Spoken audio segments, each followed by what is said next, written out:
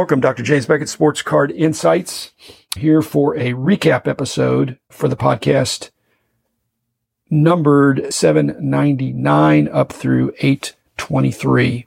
This is episode number 825. So visible by 25 now, gets the treatment of the previous, that would be 5 weeks. So 5 weeks of Monday through Friday. Thanks sponsors, Beckett Media, Beckett Grading, Beckett Authentication, ComC.com, Burbank Sports Cards, Mike Stadium Sports Cards, Heritage Auctions, Huggins & Scott Auctions, Panini, Upper Deck, and Topps. So hopefully all sponsors get coverage on some level every segment, but some get more than others, and I'm trying to even that out. First of all, the 799 was an outtake. In fact, 799 and 801 both were outtakes from my Zoom visit with John Newman. Always honored to be asked to be a guest on his show. I enjoy the way he comes at things, a lot of enthusiasm. He wanted to hear, again, realizing I'm one of the few people that's been to every national. So 799 was more about the very first national.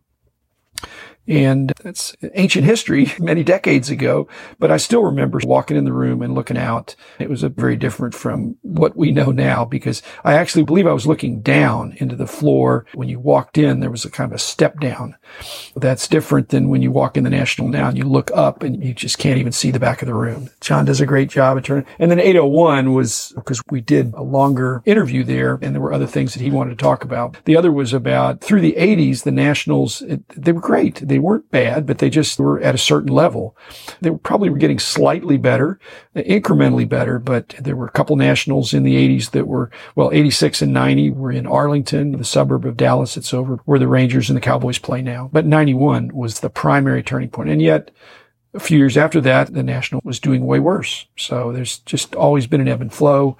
There have been turning points. 91, I'm not sure we've even yet reached that height, but we're very close if we're not, because I think Chicago last year and Atlantic City this year were strong. These episodes were both before the National. So John wanted to lead into it, and I wanted to as well. He was aware that I just enjoy talking to him, and he brings out some things I haven't said before, so I want to make sure I share them with my audience too. 802, 3, and 4 were all just me turning on my recorder when I'm walking around with Rob Veras. I guess we've got a bunch of episodes with Rob, but I was out there with my wife. We had a lovely vacation. Did we go out there to see my two sisters on the West Coast, and just because we're out there see Rob Veras? Or did we see Rob at Burbank? And oh, by the way, we can see two of my sisters that live on the West Coast as well, and some nephews, and it was a lot of fun. So a multi-purpose trip, let's just put it that way. Had a great time. Each day we spent with different people. So every day was different, but my afternoon with Rob at Burbank was terrific. And Diane had a lovely time as well, visiting, watching things develop, as well as Stephen, Rob's dad, and Rob's wife and sister. And so it was just a family day at Burbank. I had my recorder on the whole time. I got a lot of stuff, and the audio wasn't very good, but the content was cool. Really having focused time with a hobby legend, which Rob really is.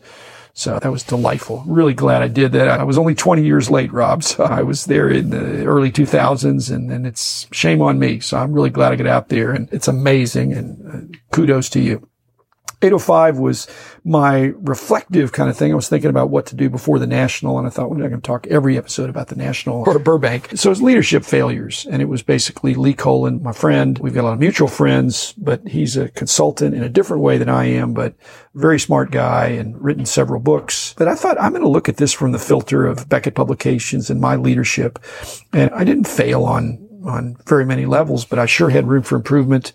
And a lot of times it takes it's been now 17 and a half years of hindsight. Plus I was doing that partly in preparation for my visits, thinking about Kunal Chopra, the new Beckett CEO, and just thinking about how each CEO, each leader brings his own personality. I brought mine. He's bringing his. And in the passage of time, I can reflect back 17 and a half years ago. I thought I did a good job, but I can see how I had a lot of room for improvement. 806 was the most commented episode I think I've ever had on the negativity and accountability from the content creator conversation at the dinner at Waters Creek that had been a few weeks before that.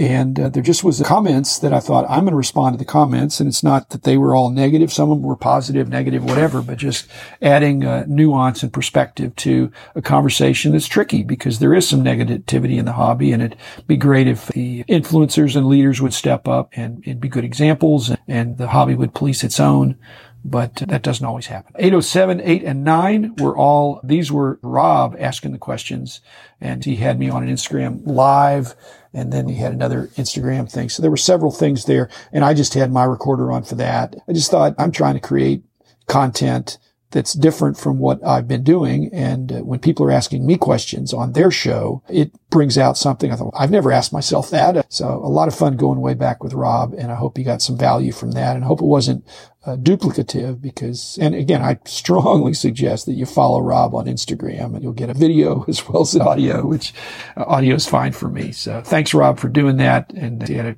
very professional film crew there, things that I don't really want to do. I want to keep it not too intense. 810 was slipped in there, the tribute to Bill Russell. Did that with Rich. I could have done that myself, but I enjoy doing things with Rich. Bill Russell, obviously very worthy. They've now retired number 6 in for all basketball teams. I'm not sure how many players were still doing it, but again, when I'm looking at dollar boxes, before he died, I'm still seeing Bill Russell's in there, mainly base cards or easy inserts, but they're there, and I think everything's probably gone up, and don't expect to see a lot there, but I have my Bill Russell cards that I want. 811 was the Atlantic City National Aftermath. Again, a lot of good response from this. I just felt so bad. Rich's wife had come down with COVID right before, and he couldn't go, and we had a conversation about that. I just thought, I was really hoping there was a way, but obviously his first priority was his wife, and she, in truth, did have a not serious, horrible hospitalizing type of case, but his first priority is obviously his wife. But he wanted to be there,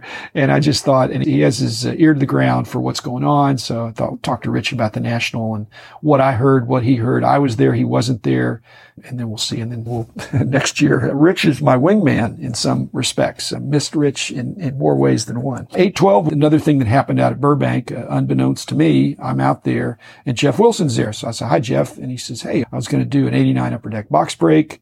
Can you join in? Can you be one of the guys? So it's Rob and myself and Jeff, and we're busting packs and having a good time. And I just don't do that many lighthearted things. So I thought I'd share that, and we got a delayed start. So I thought, well, that's not on Jeff's feed. So I'll lead in with that. And I wound up winning. I've won in so many respects. So I can't say I've never won anything, but nothing ventured, nothing gained. That's what I think. 813 was with Rich. Rich, I think, knows these guys better than I do, that the future, the 3 guys that are the new national NSCC managers,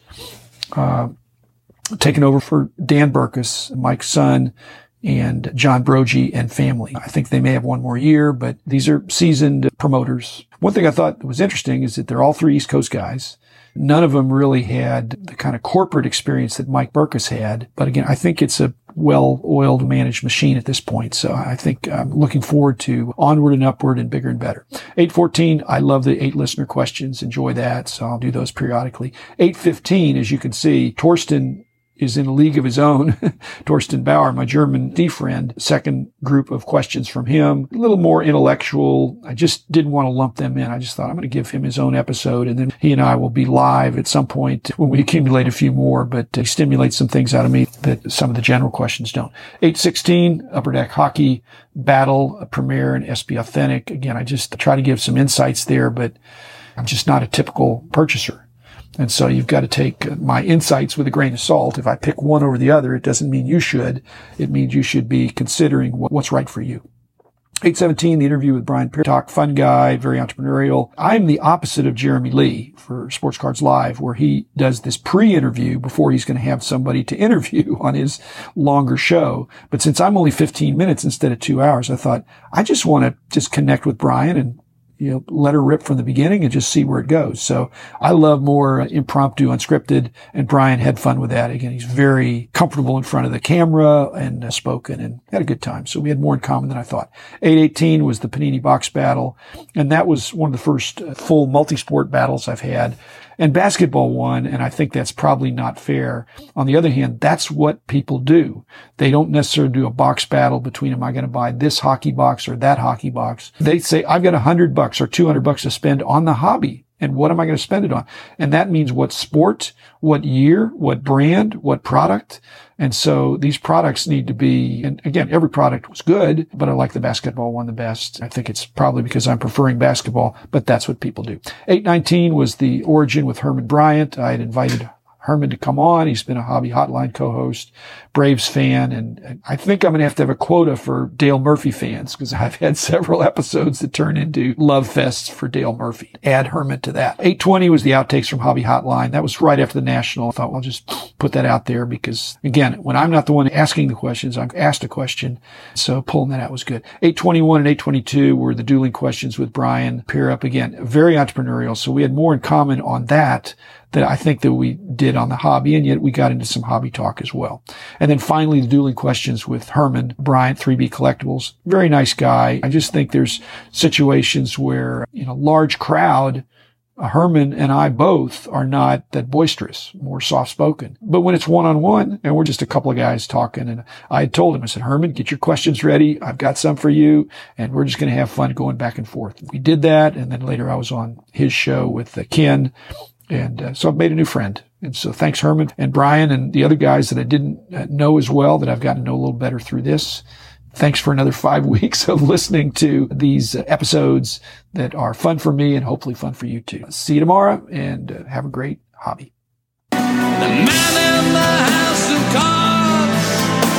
The man in the house of cards. The man in the house of cards is doing all right.